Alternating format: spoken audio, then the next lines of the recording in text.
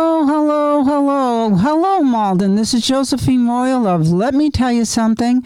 And I know everybody is sort of relaxing a little bit, and COVID-19 is still about a little bit, but we're opening up slowly. The governor is giving us guidelines on which to open, and I hope everybody's safe and still wearing their mask, washing their hands. If they can't use soap, use sanitizer, and I hope everybody's still safe. I know some people still working from home, and some people starting to be on the road.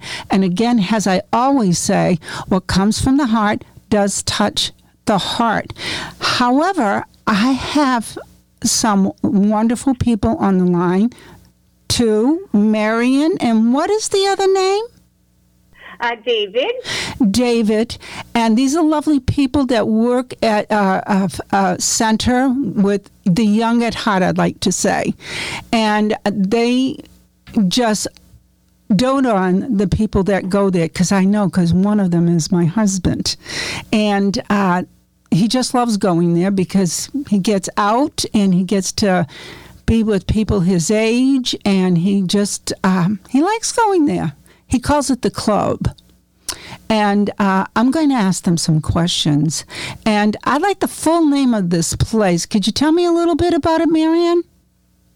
Sure. We're the Community Family Adult Day Health Center, and we service the elderly and disabled, and we provide a 6-hour program for them. And while they're here, we have 3 nurses on a day. They get all their medical treatments. Can you hold on a minute, Marianne? Sure.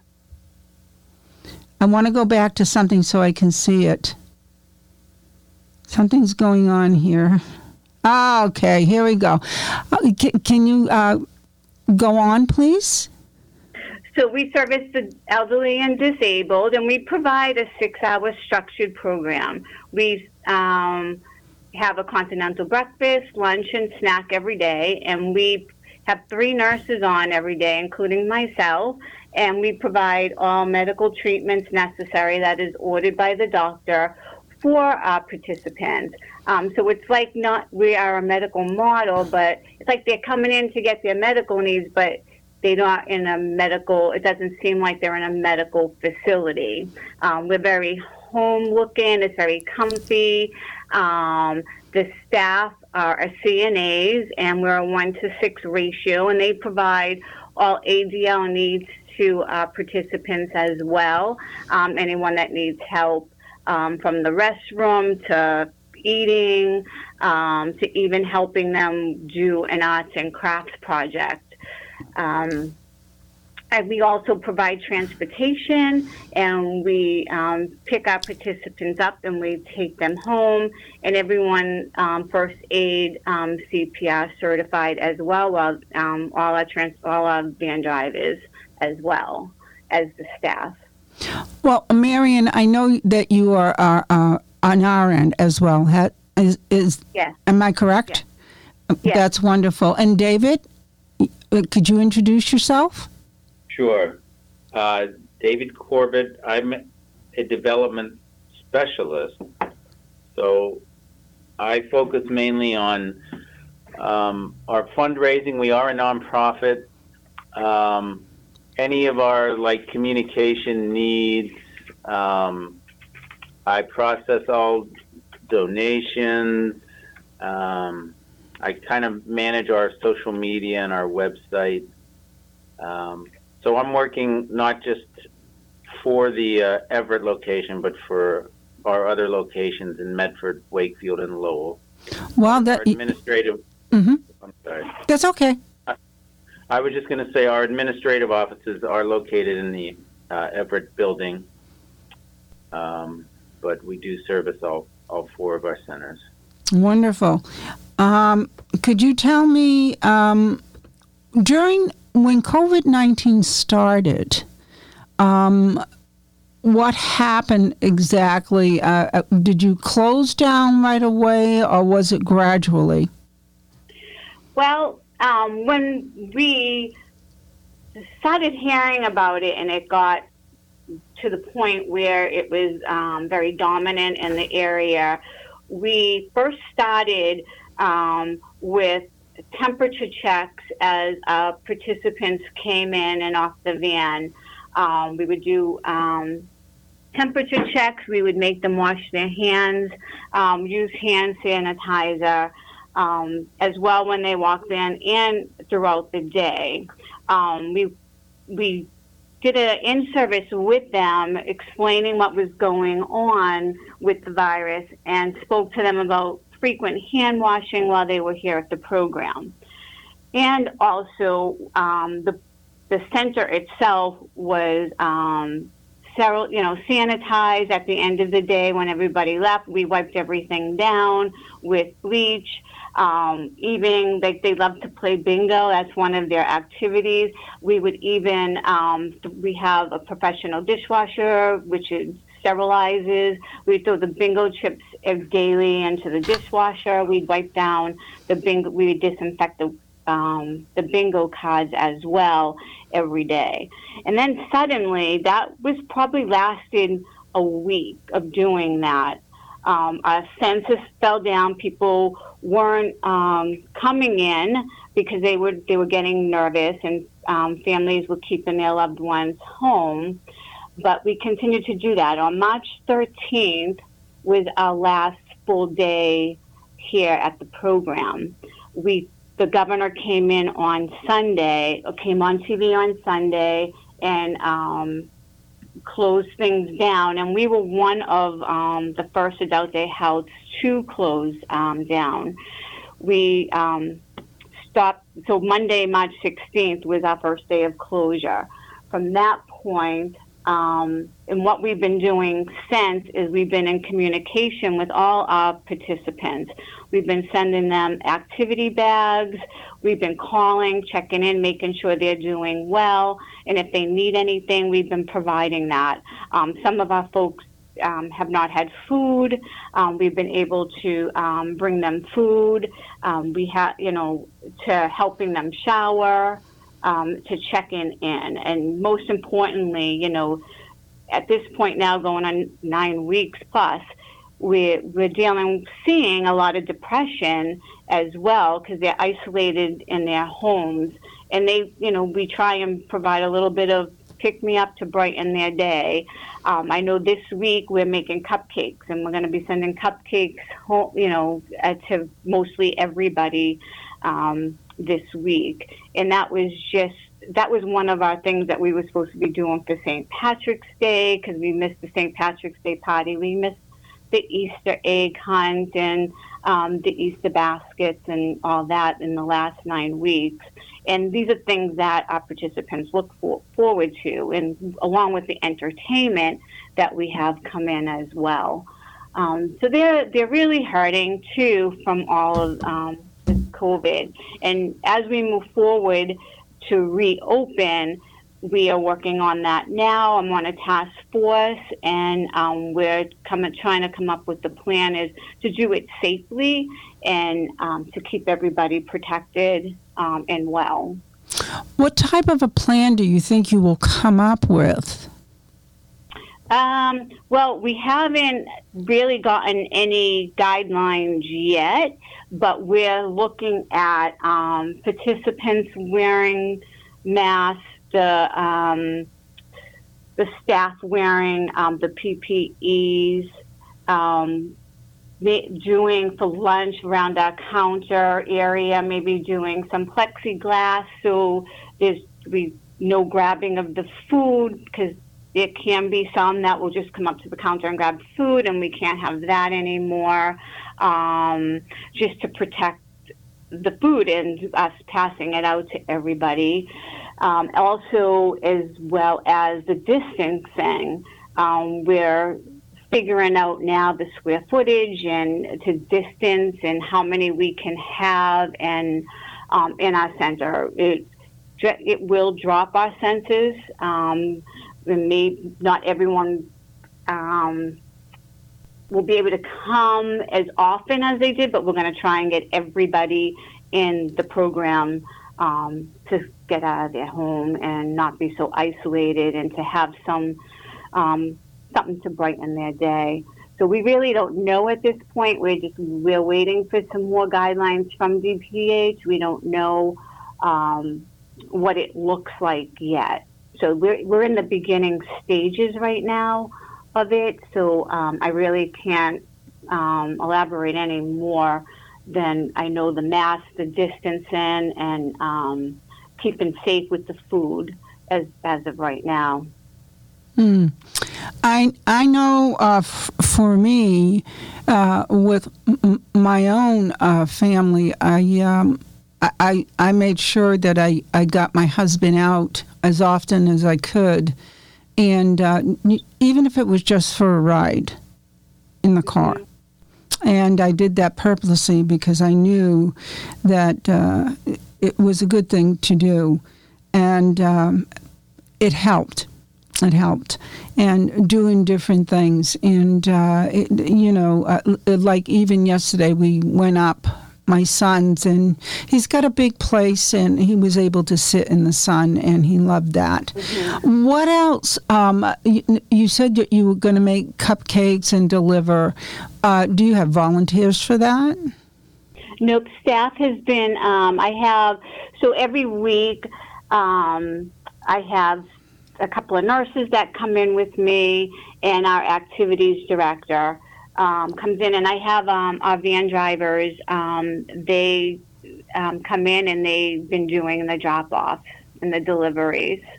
Wow. And it's some sort of contact and connection. We just don't speak to some once a week. We've talked to some many times a week. The ones who are alone and have no families. There's a lot of our folks are alone and don't have families, and they're really hurting through this. Mm-hmm. Some even, have my personal cell number. If they need anything, they can call me anytime. Now, did you ever think of how do I put it, volunteers to make phone calls? Like, I know in Malden they have helping neighbors. Yeah, I think that's something that the city is doing for their residents of Everett. Our main focus right now is really dealing with our members and making sure that they're safe and that they're well, and if they need anything, that we can help maybe provide them with the services that they need and reach out to other vendors. Mm-hmm. Now, tell me, so when they do return, what do you think that will look like? I know that you have a quiet room, and a lot of people like to go in that room, and you have an activities room and all of that. So how do you think that will manage to, because how many clients do you have that come all at once? Well, before COVID, our census was 70. We average probably in the 60s on a monthly basis. Now we have to, I'm not sure, but I know that we do have to remove some furniture. We have to, make sure everyone's social distancing. We do have to have an isolation area in case someone should come in, and when we test their temperature, they have a fever, or if someone throughout the day is feeling sick, we have an isolation area away from our main area. And we do have that. We know what we're going to do for that. So that will work out just fine. As far as we do have a quiet area that folks could go in, and it is a small area. So at this point, I don't know what that will look like. Until we get more specific guidelines from DPH in the state, we really don't know what we can, what it's going to look like. It's going to be different. It will be different.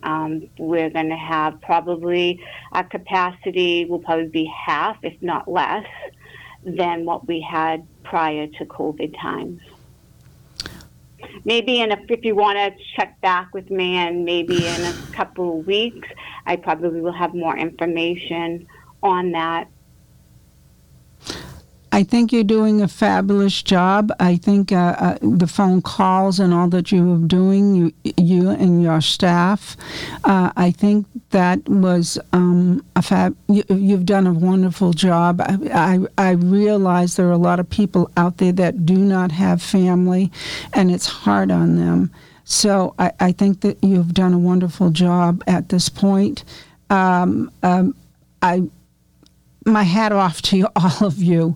And I know that Richard has received phone calls, and he was happy to know that you made those phone calls. And I know that he's looking forward to coming back. I don't know what that looks like at this point, and we'll find out. We'll find out. Yeah. In a couple of weeks, we can chat again, and I can let you know what it all looks like and what our guidelines will be when we get them. I just want to say in closing, we're a tight-knit group, and I can say this for all 4 of our community family adult day health centers. They're our family, and they're like, we see them every day, and they're like family to us, and they are important, and we care about them. And this has just been horrific for staff as well, because they worry, and we have staff making phone calls from their home to clients as well. Mm-hmm. And we really miss them, and we just want them to be safe, and hopefully we can get back to some sort of normalcy for them. Well, I want to say this, Marion. I thank you so much. And David, would you like to add anything? No, I think Marion is probably a little more involved with, the day-to-day activities and the preparation in getting the centers started and opened again. But I'm trying to do my part, maybe more on the social media and on our Facebook page in particular, just trying to share some uplifting news in these not so uplifting times.